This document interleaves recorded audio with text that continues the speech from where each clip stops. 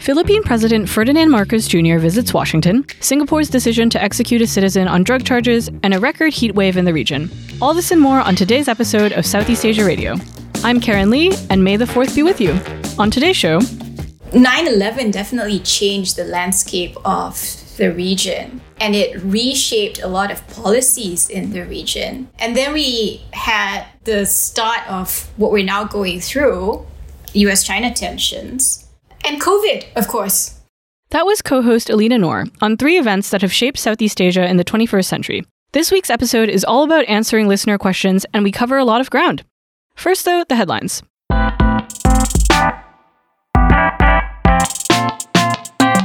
Today, to help me read the headlines for our 1-year anniversary episode, who better to welcome back than my predecessor, my role model, the OG host of this podcast, Simon Tran Hudes. Simon is a former research associate with the Southeast Asia program at CSIS and is currently a trade policy research coordinator with USTR, though I have to issue the standard disclaimer that he is here in his personal capacity and everything he says reflects his own personal views and not those of the US government. Hi, Simon.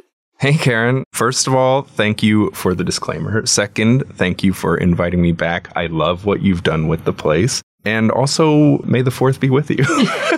Well, I'm so glad we could have you on before you jet off to Singapore for the latest round of IPEF negotiations. Since I can't ask you about that, and I'm also on an undercover mission to turn Southeast Asia Radio into a food podcast, I have a very important question for you.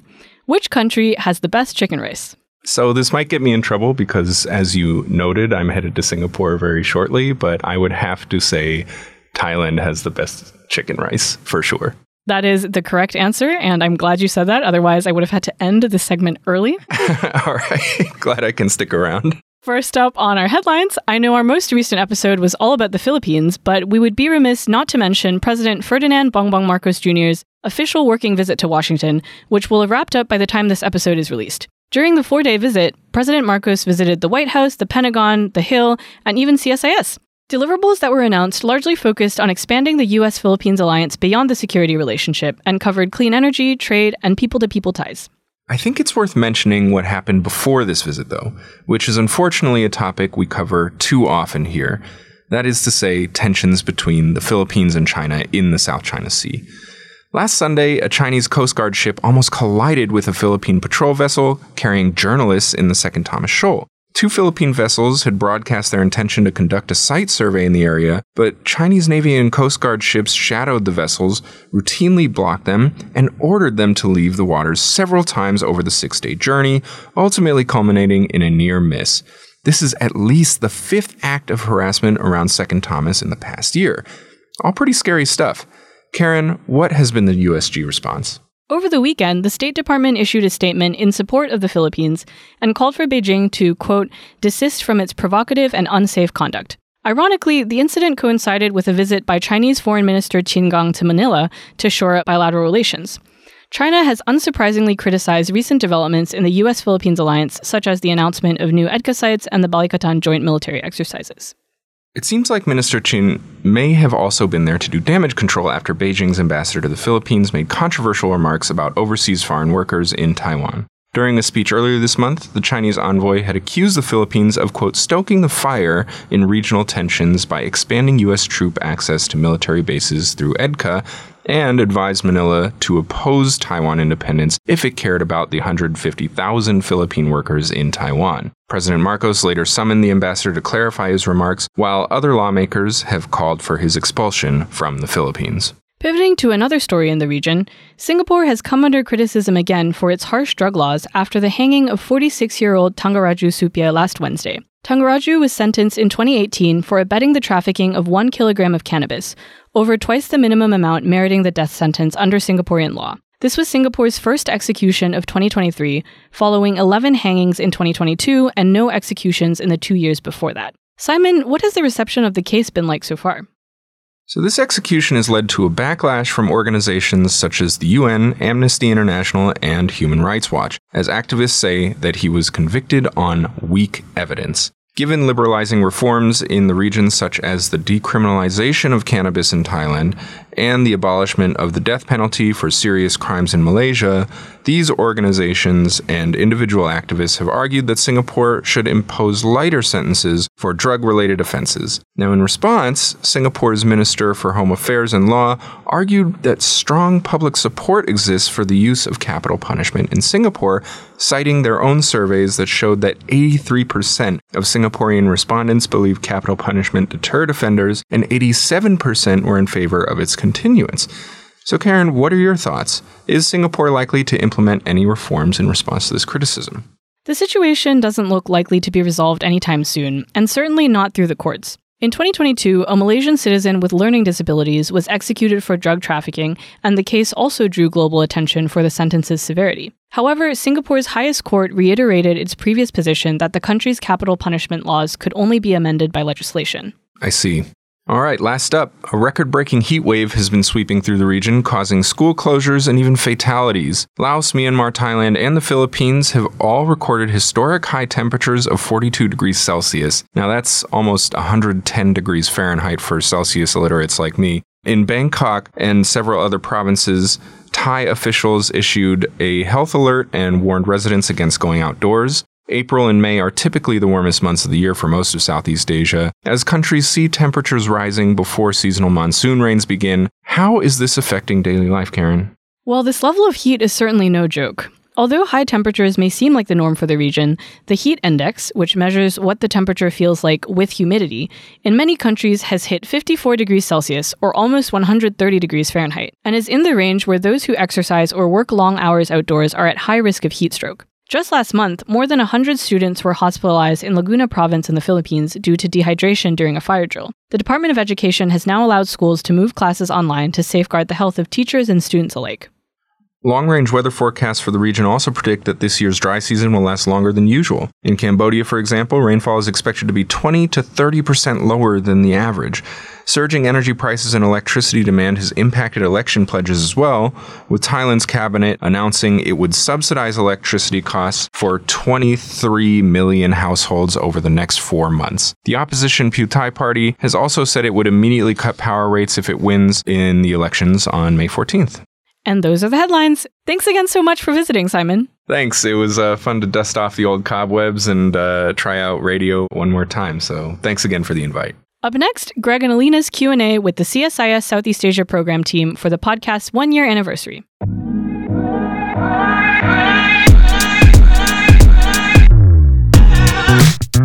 Welcome back to Southeast Asia Radio, everybody. I'm Greg Polin with the Center for Strategic and International Studies, joined as always by my co-host Elina Noor of the Carnegie Endowment. Howdy, Elina.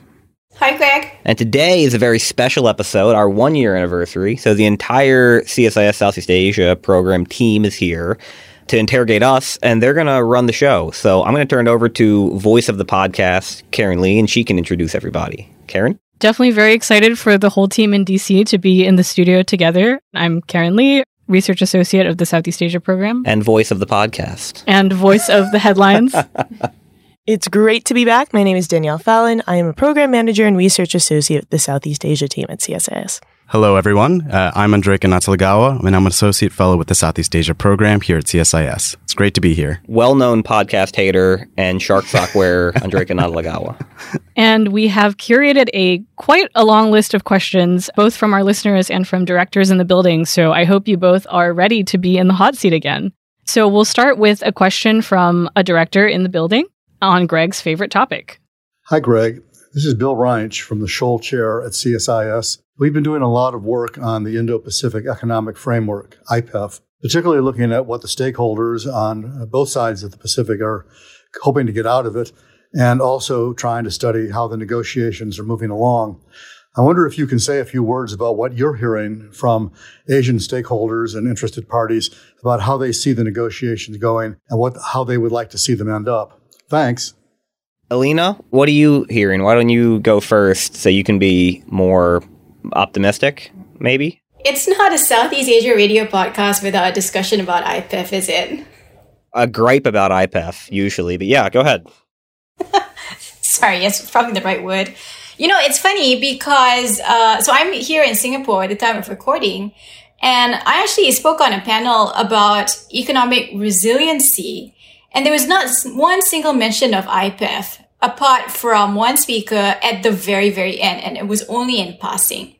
And I don't know if this says something about the state of where people's heads are at in terms of IPEF in the region, or maybe I'm just not talking or surrounding myself with the right people. But I feel that we're still in a wait and see game with a lot of Southeast Asian stakeholders vis-a-vis IPEF. I know there have been a lot of positive, encouraging, promising words coming out from Washington and particularly USTR. But I don't know if that same enthusiasm is being shared by Southeast Asian counterparts. It's especially, Damon, that you're in Singapore, where the next round of negotiations is going to kick off in I think a week or 2 weeks, and nobody seems to be aware that IPEF is a thing.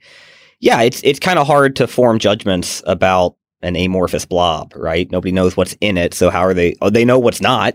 Catherine Tai was nice enough to take another tour through the region last week so she could tell everybody to their face that the U.S. isn't interested in free trade, which, feels like it could be done via phone calls, but it was nice for her to go out and let them all know personally. I've been watching the debate in the Philippines pretty closely. They just announced that RCEP, the Regional Comprehensive Economic Partnership, will be going into effect in July. They plan to make a decision in the next month about whether or not they're going to make a bid to join CPTPP, and I don't see a word about IPEF in the Philippine press. So I think that that's probably the case more or less across the region.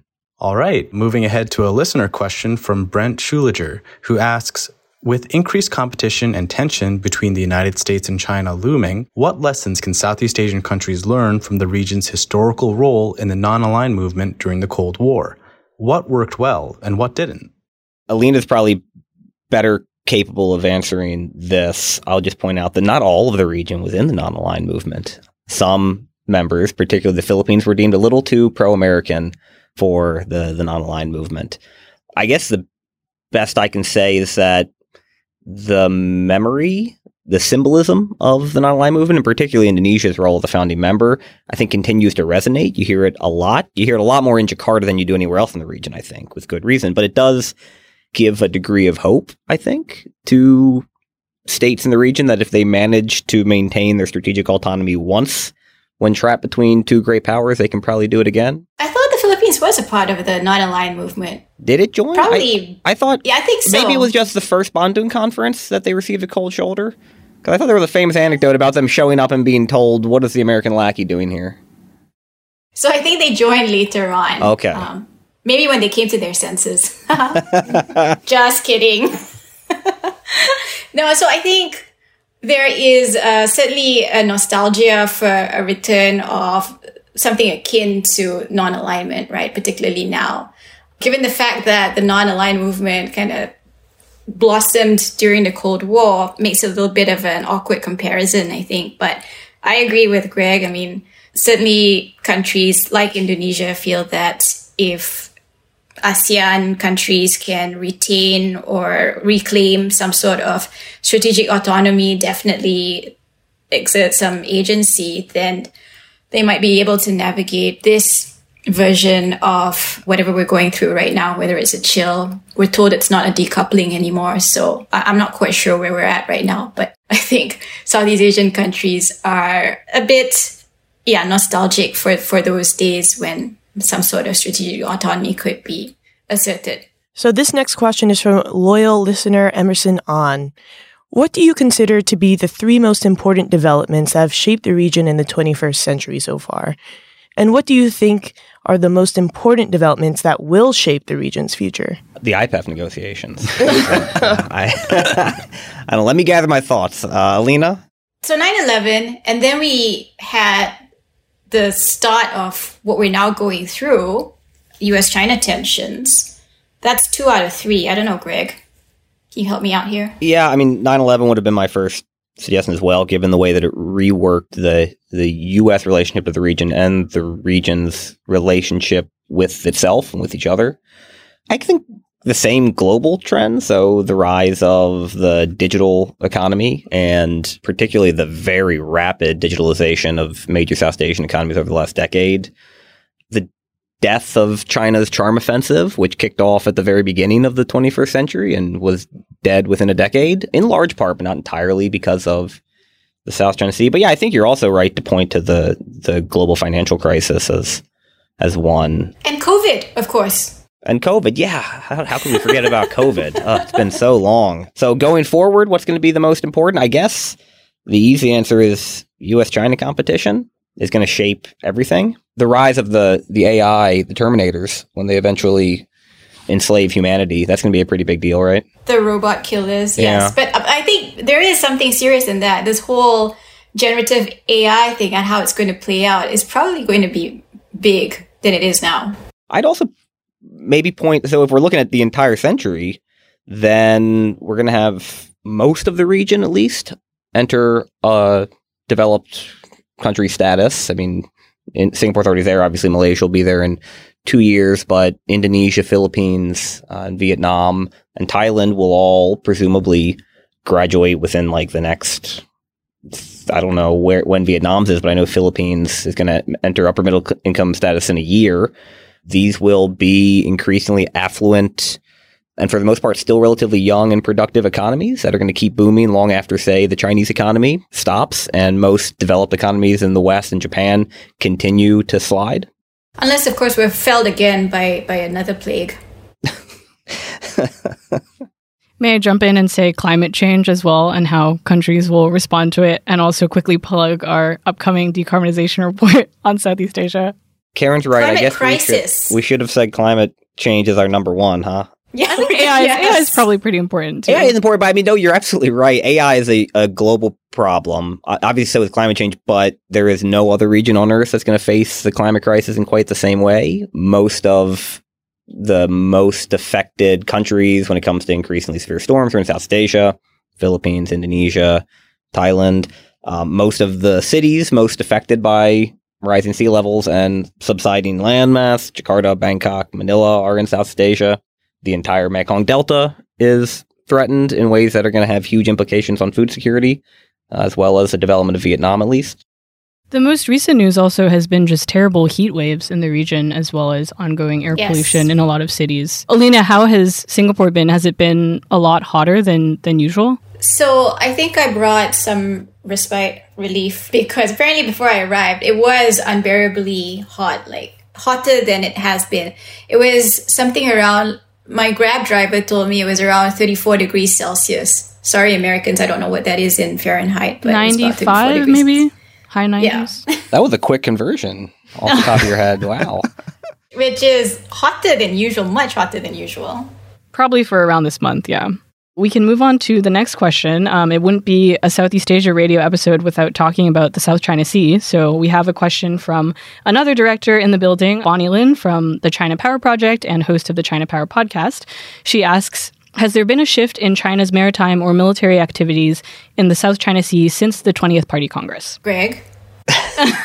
You know, maybe I don't like being pigeonholed as the South China Sea guy. I mean, you but did write you a will book answer. about it. That's fair. So there hasn't been any radical shift that we've seen, meaning we over at the Asia Maritime Transparency Initiative team, like when I spin my hat around and turn into AMTI, Greg, there's been a continuation of the same trends we've seen at least since 2017 or 18, when the infrastructure on China's artificial islands was completed and you started to see increasing forward deployments of Chinese Coast Guard, militia, Navy in the South China Sea, and that's facilitated pretty much persistent, continuous Chinese patrols around the perimeter of the Nine Dash Line, particularly key Malaysian, Indonesian, and Vietnamese oil and gas fields, as well as a lot of the symbolically important reefs in the Spratlys, which includes, maybe most dangerously, Second Thomas Shoal, where the Philippines has its very fragile outpost on the Sierra Madre, the old World War II era tank landing ship with about half a dozen guys on hardship duty posted on it. So if you look at the numbers, it's a straight line. Yes, there were more ship days spent at those places last year than the year prior, and that continued after the Party Congress. There's been an increase in harassment of Philippine resupply missions to its outpost, but that doesn't necessarily seem tagged to the Party Congress. That's been going on for at least a year. Certainly predating the Marcos inauguration. There does seem to have been maybe a slight cooling down in the harassment immediately after Marcos's inauguration last June 30th, but that didn't last long. That honeymoon was pretty short. Didn't even last through Marcos's trip to Beijing in January. So I would say, yet again, as I always tell people, China's behavior in the South China Sea does not actually seem responsive to either domestic or international factors. It is more or less on cruise control. Xi Jinping has put in place a whole array of institutional incentives that push Chinese stakeholders to be ever more aggressive, and he is not in control of that needle day to day. Greg and Elina, here's a question from Paul Sarno. So he wants an update on BRI. Could you both give your perspectives on how is it going? BRI got a lot of attention in the early 2010s, but it seems that a lot of the hype and dialogue around it has died down recently. Anything that you have to share with us about that would be helpful. One of the difficulties, even early on in this whole BRI initiative strategy, was trying to figure out what constituted a BRI project, as opposed to a project that was perhaps coordinated or was a result of a joint venture between two private companies from China and a Southeast Asian country for our purposes. And so classifying what was a BRI project, I think, was part of the difficulty of measuring the success of the extent of the BRI in those early days. And I think to a certain extent, maybe even to a large extent, that still holds true today. And then, of course, we had the small matter of the pandemic, which threw a lot of projects off the rails for a while. The observation that there hasn't been very much hype about it anymore, I think, is true for at least a couple of those reasons. I think that's right. The pandemic, certainly the kind of departure of Chinese managers and labor across the region was particularly visible in Southeast Asia and places like Myanmar and Laos, where projects underway came to a sudden standstill, and that hasn't entirely restarted.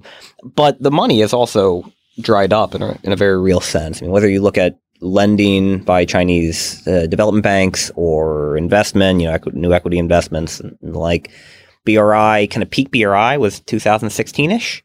The hype, the right word for it, this idea that it was going to be a Marshall Plan on steroids for the region and would help meet the region's growing infrastructure needs, has clearly not come to pass and isn't going to come to pass. And Chinese banks are not interested in taking on more bad debt.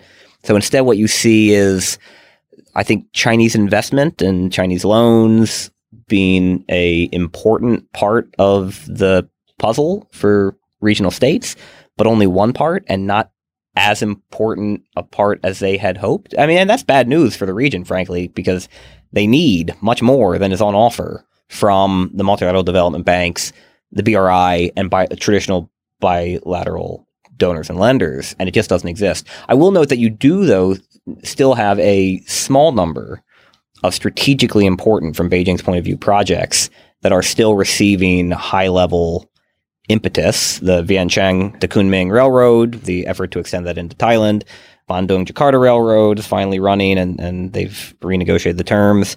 A renewed push by China to restart the China-Myanmar Economic Corridor to ensure Chinese access to Chokpyu and the Indian Ocean. But those are the exceptions, not the rules. All right. Up next, we've got a question from CSIS's very own Australia chair, Charles Edel. Charles asks, Greg and Elina, congratulations on 1 year of Southeast Asia Radio, one of my favorites. I'd love to ask you guys about 15 different questions on AUKUS, but instead, I have a slightly different question. I'd be really curious to hear how the region is reacting to the range of activities we've seen nations outside of Southeast Asia take to strengthen their own security and their security relationships.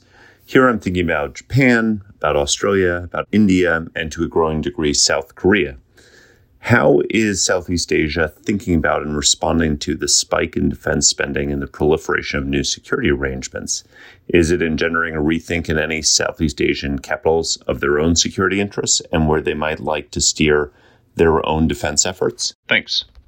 With particular regard to AUKUS, and we had a whole episode with Charles on this, I think most of the region has sort of just thrown their hands up and said, we'll see where this goes. Even Malaysia and Indonesia, Malaysia had slightly stronger words to say about it than Indonesia with this last round of AUKUS discussions. But right now, again, I think with details still coming out, a lot of countries they've just accepted that AUKUS is happening. And the next step for Southeast Asian countries is to figure out what their own moves are, whether individually or collectively within ASEAN. But with regard to some of the other developments apart from AUKUS, the Quad has been working on some non-controversial issues for the global commons, and so I think that's less controversial than AUKUS.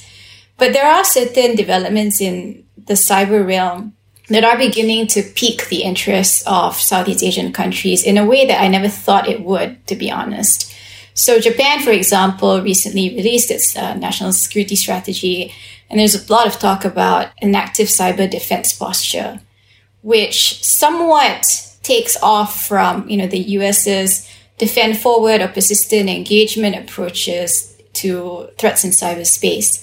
And these are all really forward-leaning approaches, which have previously really disturbed Southeast Asian governments. But given the intensity of attacks and threats that many government agencies in the region are facing themselves, I think these states, Southeast Asian states, are beginning to consider latching on to at least some of the elements of those kinds of postures. I would just add the Philippines, as always, is somewhat unique here. I mean, if you line up kind of Philippine public opinion and elite opinion about China right now, and then on the other side about things like AUKUS and the Quad, they're corollaries. So the Philippines under the Marcos government has not only tried to strengthen the alliance with the U.S., but has embraced AUKUS in a way that nobody else in the region has, very publicly, has invited the Japanese to participate more in joint patrols in the South China Sea, is quietly negotiating a visiting force agreement with Japan, has done the same with Australia, already has a visiting force agreement with Australia, but is open to more Australian activity in the South China Sea, and seems to be overtly trying to signal its desire to be part of this broadening network of like-mindeds. And the symbolism here is pretty clear.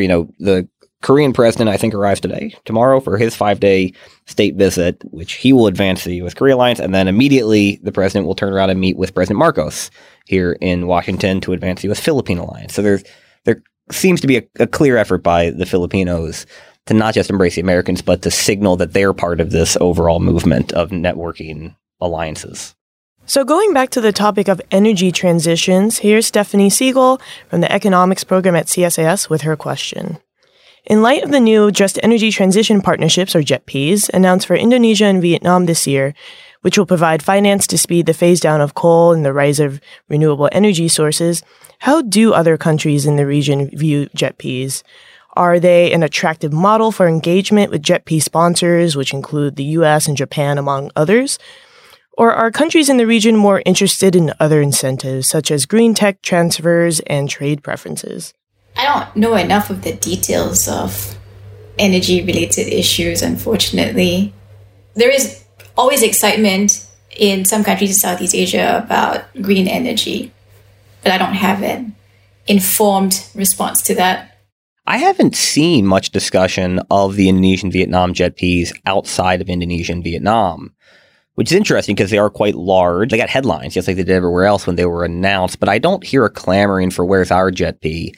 The only logical place where I think you would see a JETP in the short term would be the Philippines, because it faces the same kind of energy crunch Vietnam does, and the same need to accelerate the shuttering of coal, and the same shortfall in planned LNG.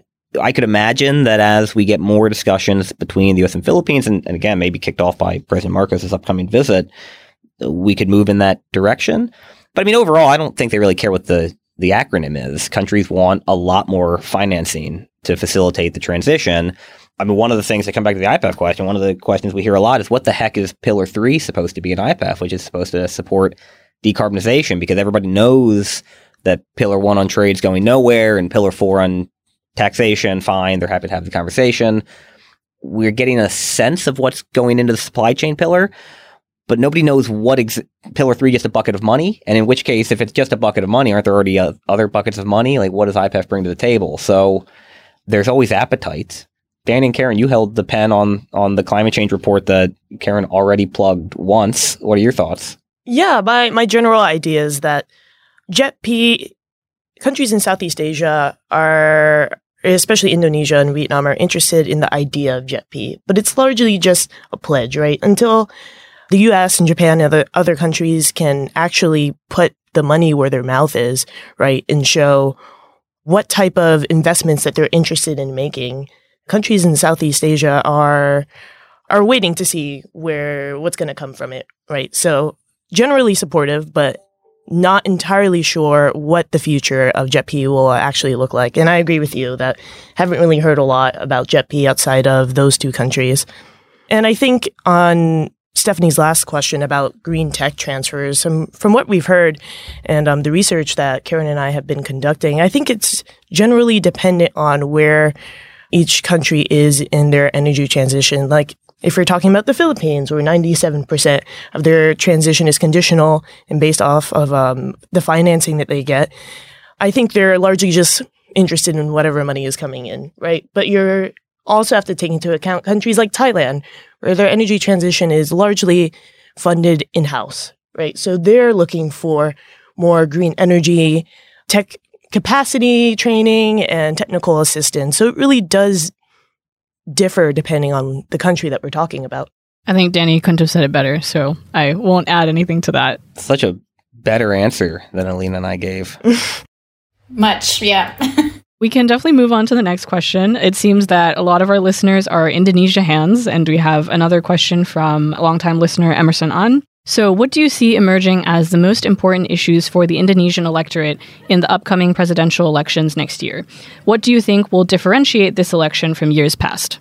I feel it's going to be the economy still. People are still coming out of the COVID slump, and all governments in the region are trying to still revitalize their economy. The fact that Indonesia very successfully held the ASEAN chairmanship last year, is leading the G20 process this year, gives you a sense of what their priorities are, not just for in the international platform, but also for their domestic constituency.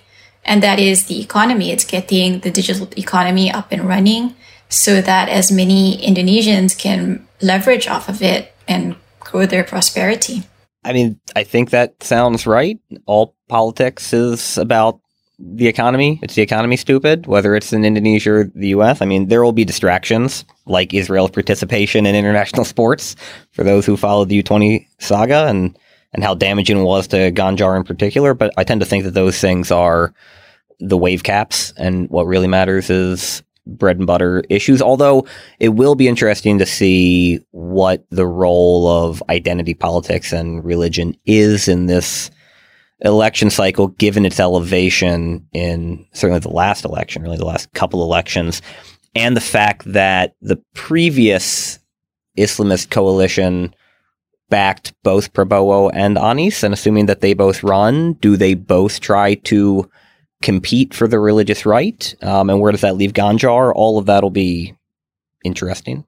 Our next question is from Ellen Kim with the CSIS Korea chair.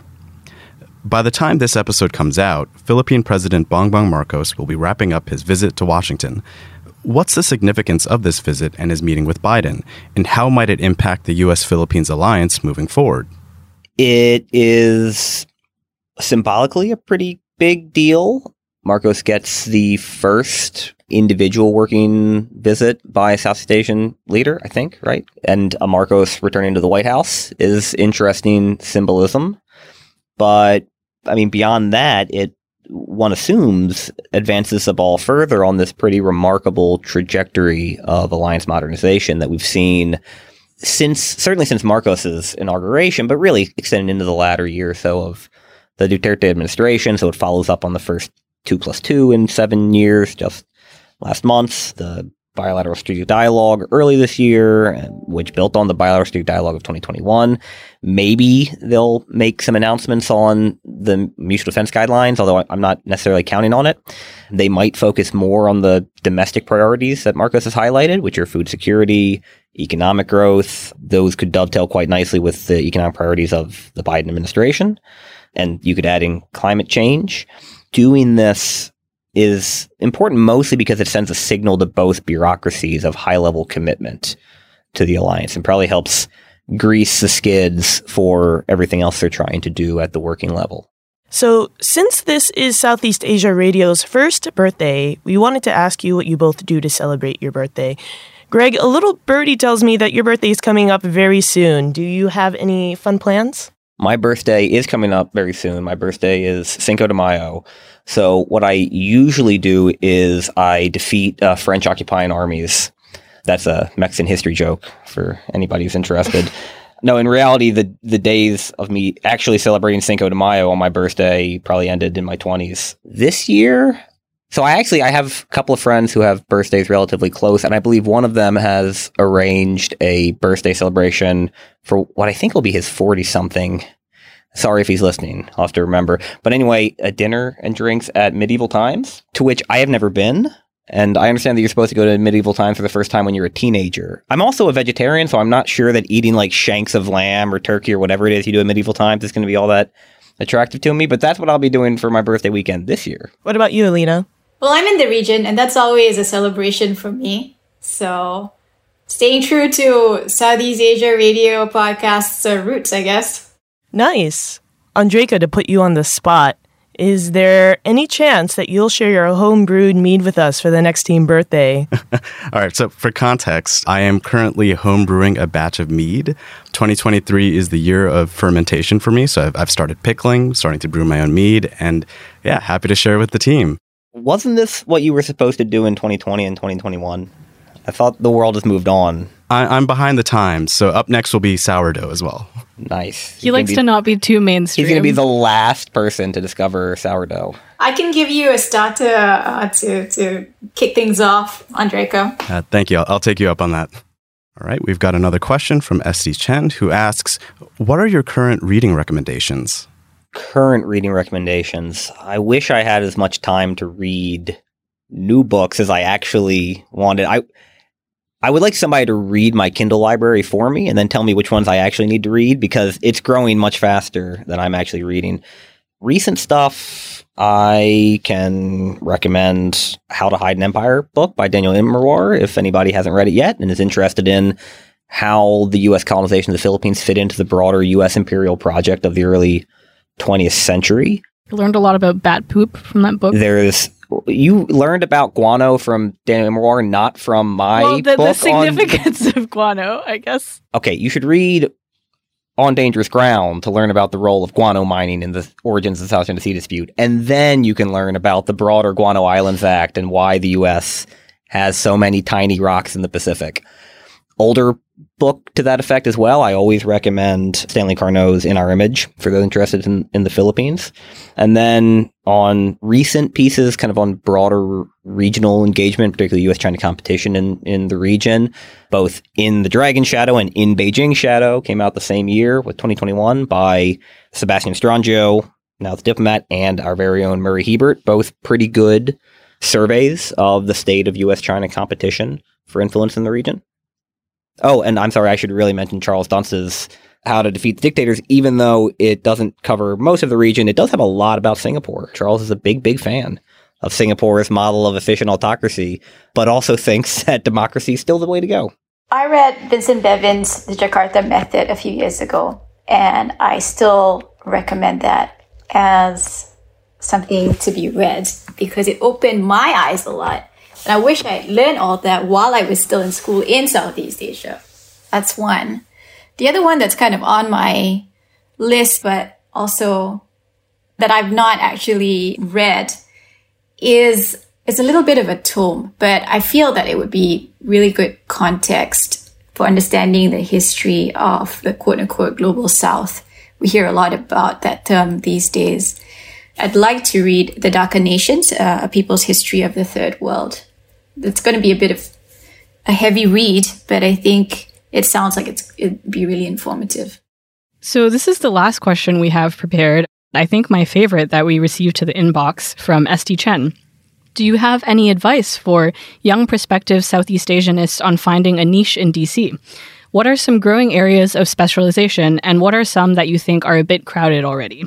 How do you find the balance between specializing in one country and providing regional expertise? Elina, do you want to start with your advice to the next generation of Southeast Asia hands? I would say don't study Southeast Asia from a China lens, please. Oh, I thought you were just going to stop halfway. Just don't study Southeast Asia. Don't come after our jobs. But also do study Southeast Asia from as much of a local perspective as possible, because I think it really makes a difference. And invest in a Southeast Asian language, because that will take you much deeper into regional knowledge and cultural knowledge that will help shape the expertise that you're trying to finesse. So my advice is going to be different. Not contradictory, but different. Because as you specifically asked about a niche in DC. And unfortunately, I don't think you can study anything in DC and hope to have policy impact these days without understanding how the China angle works in whatever your topic or regional expertise is. It doesn't, I wholeheartedly agree that you shouldn't come to Southeast Asia from the China angle, but you have to understand what the China angle is in Southeast Asia if you hope to impact policy, to kind of sell the importance of Southeast Asia in DC. I also think that if you're going to be a Southeast Asia expert in DC, unfortunately, you do have to kind of pitch yourself as a Southeast Asia expert, even though within the community, none of us actually believe that that's possible. Like if I walked into a room of Elina and my contemporaries and said, I'm a Southeast Asianist, they would laugh me out of the room as a dilettante, because I'm not, and neither is Elina, neither is anybody else. We all have our own unique expertise. But when you go into a room in DC, you're probably going to be one of the only 2 or 3 Southeast Asia watchers there, and you do need to know more about Laos and Brunei and Cambodia, even if you're an Indonesia hand or a Philippines hand, than the China and Japan hands in the region. So you are expected to have that breadth of knowledge.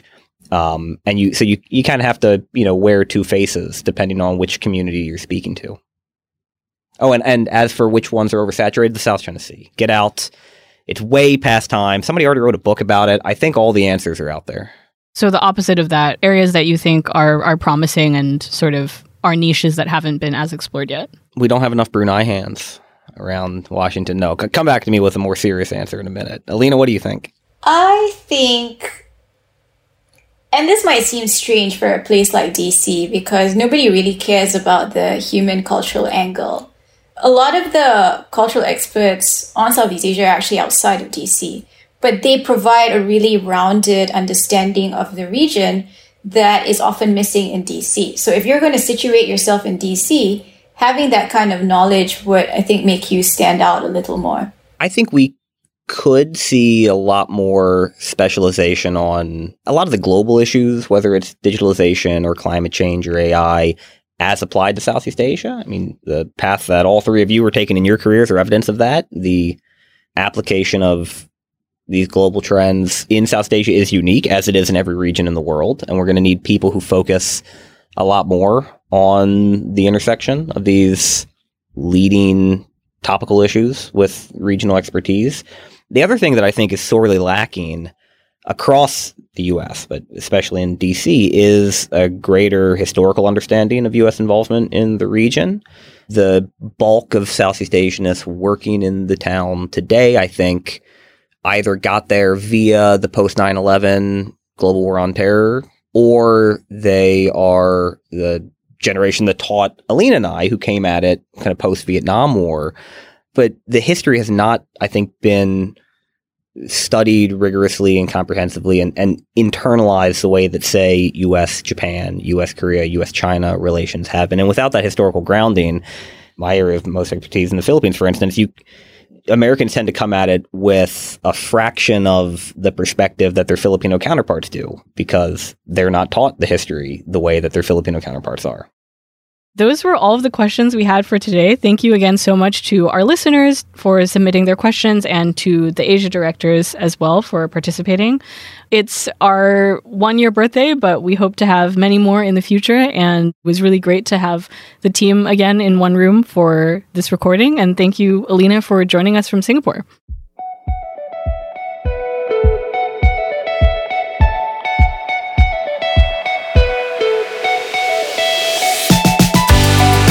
Thanks again for joining us for Season 2 of Southeast Asia Radio. It doesn't have to be a celebration for you to write to us, so get in touch anytime at searadio@csis.org with your suggestions, questions, and comments. Yeah, also do us a favor and subscribe and give us a rating on iTunes or Spotify or whatever streaming platform you listen to us on. And you know what? While you're at it, tell your friends about us. Our producers for this episode were Marla Hiller and David Lotfi, and our interns are Stephen Vo and Margaret Lin. Our co-hosts today were Greg Poling, Elina Noor, Andreyka Natalegawa, Danielle Fallin, and myself. My name is Karen Lee. And I'm Simon Tran Hudes. And we'll see you in 2 weeks for another episode of Southeast Asia Radio.